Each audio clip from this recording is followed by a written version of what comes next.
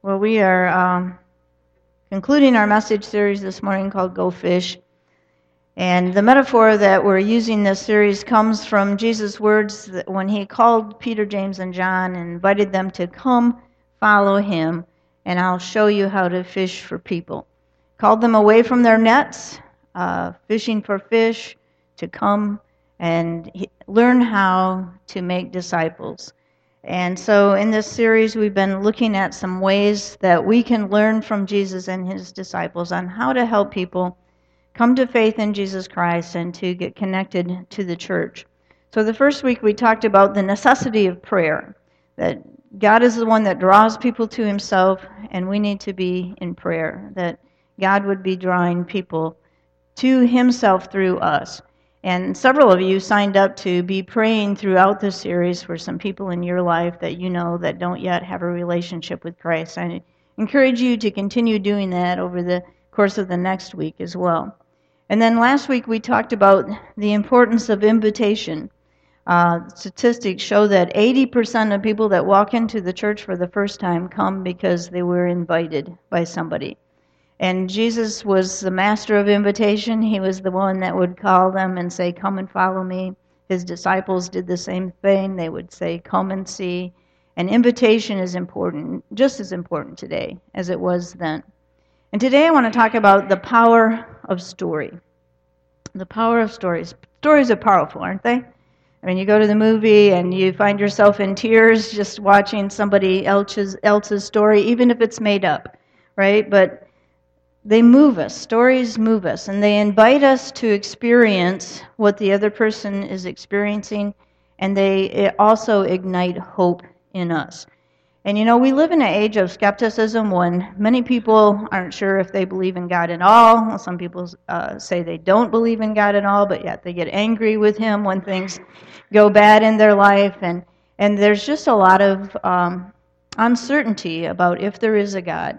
And yet, if we have a compelling story and we can tell and talk about what God is doing in our life, then that gives people reason to hope. Not only that there is a God who exists, but this God is active in people's lives, that he makes a difference, that he can change situations and people and even our stories. So Jesus knew the power of story, and he leveraged it for the kingdom of God. And we're going to look at a story this morning in the Gospel of Luke, chapter 8. It's a story that I have not preached in the 18 years that I've been in ministry. It's the story of a man who was possessed by a legion of demons. So you can see kind of why I haven't gone there before. But it's fitting for this morning's message. And if you want to turn with me, it's in Luke 8. We're starting in verse 26. It says, they, being Jesus and his disciples, sailed to the region of the Gerasenes, which is across the lake from Galilee. This region was a region of like 10 towns. And when Jesus stepped ashore, he was met by a demon-possessed man from the town. And for a long time this man had not worn clothes or lived in a house. He had lived in the tombs. And when he saw Jesus, he cried out and fell at his feet, shouting at the top of his voice, "What do you want with me, Jesus, Son of the Most High God? I beg you, don't torture me." Now, if I'd have known Tim was going to be here, or he would have done maybe shouted at the top of your voice. I'm not that theatrical, so you're not getting that from me. But you can imagine this was a tense scene. Here comes this crazy man with no clothes, and he's shouting at the top of his voice, asking Jesus, "What do you want with me?" Begging him. And for Jesus had commanded the evil spirit to come out of the man. And many times it had seized him, and though he was chained hand and foot and kept under guard, he had broken his chains and been driven out by the demon into solitary places. Jesus asked him, "What is your name?" "Legion," he replied, because many demons had gone into him. And they begged Jesus repeatedly not to order them to go into the abyss. Now, a large herd of pigs was feeding there on the hillside, and the demons begged Jesus to let them go into the pigs, and he gave them permission. When the demons came out of the man, they went into the pigs, and the herd rushed down the steep bank into the lake and was drowned. So this is like the height of chaos here. I mean, here's this guy screaming, begging him not to torture them, don't send me into the abyss, and let me go into those pigs over there. And now this large herd of pigs goes careening over a cliff, squealing all the way, It's just a chaotic mess. And so it says that the herdsmen, the people who were tending the pigs, saw what was happening. They ran off and reported this to the townspeople and the countryside, and the people came out to see what had happened. But when they got there, a very different picture. When they came, they found the man from whom the demons had gone out sitting at Jesus' feet, dressed and in his right mind, and they were afraid. Those who had seen it told the people how the demon-possessed man had been cured, and then all the people of the region of the Gerasenes asked Jesus to leave them, because they were overcome with fear. So he got into the boat and left. The man from whom the demons had gone out begged to go with him, but Jesus sent him away, saying, "Return home and tell how much God has done for you." So the man went away and told all over town how much Jesus had done for him. Jesus sends this nameless man to tell others what God has done for them. Go tell your story. And you can imagine the people in the town. I mean, if there was a person like this in Bellevue, everyone would know about it, right? A guy who lives in the graveyard with no clothes on, and you're afraid to go take flowers to put on your loved one's grave because there's this crazy, demonic man in the graveyard. And they had apparently, at some time in town, tried to keep him in chains so that he could be there in the town, or to keep him away from people, I don't know, but they had been unable to do that. And so here comes this man now, completely set free of all that, in his right mind. Imagine the impact that would have in that area, to know the before and to see the after of what happens when Jesus touches a person's life. He's reappeared in the town fully clothed. Though the contrast between what he was before and after is definitely not going to be as drastic for us, right? Hopefully. To know Jesus Christ is to be transformed, to have your life changed. That's what this song is talking about. I once was lost, and now I'm found. I was blind, and now I see. That's what the scriptures is talking about. I was dead, and now I'm alive. It's this before and after picture that Jesus calls us to be witnesses to. Jesus calls us to tell our story. Look at Acts 1:8. This is our memory verse this week, so let's read it together. Acts 1:8. But you will receive power when the Holy Spirit comes on you, and you will be my witnesses in Jerusalem and in Judea, Samaria, and to the ends of the earth. Acts 1:8. So the primary work, the primary assignment or expectation that Jesus had of his followers was that they would be what? Witnesses, right? When the Holy Spirit comes on you, and that happens when you receive Jesus Christ as your Lord and Savior, he sends his Holy Spirit to live in you. When the Holy Spirit comes on you, then you'll be my witnesses. What's a witness? Huh? Okay. Somebody sees something, experiences something, and they speak out about it, right? They tell others about it. Sometimes it's by request of the courts or whatever, but you come and you witness to what you've seen, what you have experienced, right? That's what a witness does. They testify to something that's happened to them. And Jesus told his disciples, go and tell others what you've seen. Now, what had they seen? They had seen Jesus beaten, crucified, put in a tomb dead, right? And then 3 days later, they saw him raised to life again. He was alive. And he said, go and tell others what you've seen and what you've experienced. Because I live, you can live also. That's what Jesus said. So that was the message that he sent them out with, and it changed the world. And if you have put your faith in Jesus Christ, you too have a story to share. What we see in the gospel and what we see in the book of Acts is when people tell their story, lives get changed, right? People come into the kingdom of God. So the question this morning then is, how can we be better prepared to tell our story? So in your message notes, if you want to look at some steps there, the first is to recognize the power of story. God uses our stories to help people get connected to Jesus Christ and to a church.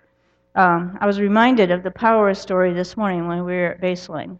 They had the Thurstons there doing a concert this morning, and I'm not a country western person at all, but when it got to the story part, it didn't matter what your music preferences are. When he started talking about having the rug pulled out from under him, that's something that everybody can relate to. We all know what it feels like to have the rug pulled out from under us. And then he went on to talk about how Jesus Christ, in the midst of that, helped him to stand.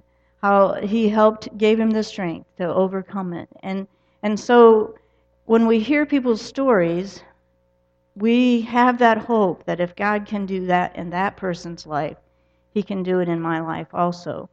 So we need to recognize the power of story. And then the second thing we need to do is to have a story. To tell a story, you have to have a story, right?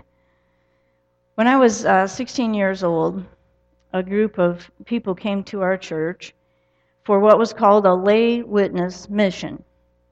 And this was something that was very powerful movement in the 70s. And I've talked about this before, but it came to mind again this week because the lay witness mission or movement was all about lay people telling their stories. They would come into another church and they would share what Jesus was doing in their life. And they weren't professionals, they were laity. The very definition of laity is this: ordinary people as distinct from professionals or experts. So these were ordinary people like you or I who longed to have a place, a venue, or ability to go out and tell their story to other people. And the way this worked was lay people from all over the state would travel to a church where this mission had been organized for the weekend. They would stay there on the weekend with people and stay in homes for the weekend. They would have worship services in the evening in small groups off and on throughout the weekend. And at these worship services, during the service, they'd sing some music, and then the coordinator would get up and he would just call on one of the witnesses. They didn't know if they were going to be called on that weekend or not, but they were ready to share what Jesus was doing in their life. They had a story. And that's what the movement was all about. And the stories were powerful because they connected with people. And people would believe that if God can work in that way in that person's life, he might be able to work in my life as well. Well, my parents were very active in the church all the time while I was growing up. And so we were required to be in church on Sunday morning. If you weren't in church on Sunday, you might as well forget about football games or dances or anything else because it's not going to happen. So on that particular weekend, I managed to get out of all of the services all weekend long. I really wasn't interested in it. But on Sunday, I knew, if I'm going to go anywhere else this week, I've got to be in church on Sunday morning. And so these people were sharing their stories. And then at the end of the service, they offered the opportunity to come to the altar and receive Jesus Christ as your Lord and Savior. Well, my brother and my dad went, and I knew that something significant was happening, but I hadn't been there enough that weekend to really understand it. And then after the service, they had a luncheon, and then after that, the coordinator said, if there's anybody here that would like to go to another church and tell what Jesus is doing in your life, then you can sign up to do that. Well, there were a couple of really good-looking guys on the lay witness team, and I didn't know about following Jesus, but I was interested in getting to know them better. So I signed up for that. I was going to go as a witness, right? And so I got an invitation, went about a month later to a church in Benton Harbor, and on this team of people who were sharing what Jesus was doing in their life. And on the very first night, we had the worship service, and then we got into smaller groups. And the person that was leading our group turned to me and said, why don't you tell what Jesus is doing in your life? And I had no story. I had no idea. I didn't know Jesus could do something in your life. I had never heard, even though I had grown up in the church, I had never heard in a way that I understood that God loved me, that Jesus wanted to have a relationship with me, that Jesus had died on the cross for my sins. I had never heard that you could pray to Jesus and have that ongoing relationship where he was at work in your life and you would see him guiding you and leading you and teaching you. I had never heard that. And so I said, this is my first one. I'd rather not speak. But then the next morning I listened to people's stories, and they were talking about a Jesus who was alive, who they were relating to and praying to, and he was at work in their lives. And so at lunch, there's a lunch break, and during the afternoon break, there was a group of us that got together in a circle, and they were praying that people would come to know Jesus Christ that weekend. And as they prayed, I gave my life to Jesus Christ because I understood for the first time that he wanted my story to intersect with that bigger story of God and his redeeming love and his son, Jesus Christ. And so that's where it all started for me, was realizing that I didn't have a story. And listening to these other people's stories and understanding how much Jesus meant to them and that he could mean that to me too. So the second thing you have to do is have a story. And, I wonder this morning if I were to point to one of you this morning, Louise, or I see people getting nervous now, Forrest is holding up a mic back there. Do you know what your story is? Do you have a story? Maybe like me, you never even realize that Jesus, it's more than just going to church. It's about having that relationship with Jesus Christ, a personal relationship with him. Maybe you haven't really thought about, I have that relationship with Jesus, but I don't really think much about what is he doing in my life right now?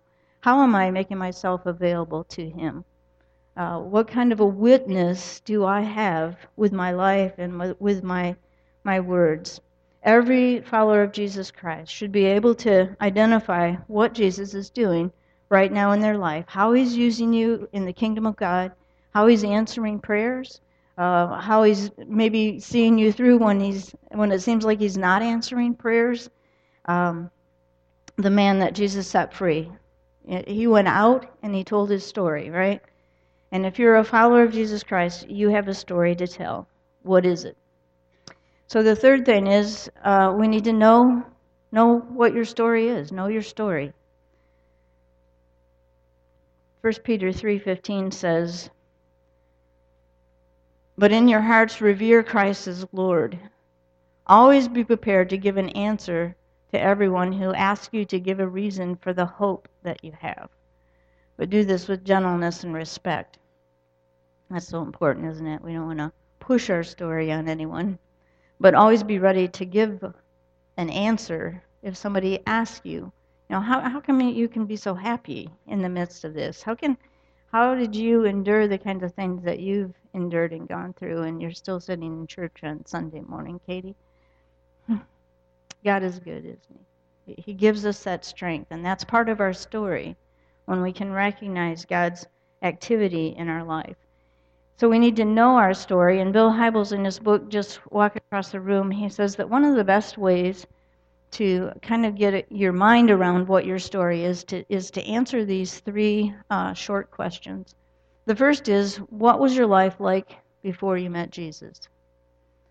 So for the demoniac, he's like, I used to run around naked in the graveyard and lived all alone. I didn't have a home. I was homeless, that kind of thing. All right? What was your life like before you met Jesus? Maybe it was just empty. Maybe you were unaware. Maybe you hit bottom. Maybe you were just trying to live life for yourself. Didn't really realize God loved you, kind of like me. All right? And then the second one is, how did you come to faith in Jesus Christ? So what was your life like before? How did you come to faith in Christ? Kind of like this story I just told. What was it that God used? Was it a sermon? Was it a book that you read? Was it somebody that spoke into your life? Was it a life that you saw? Did you hit bottom and then turn to God?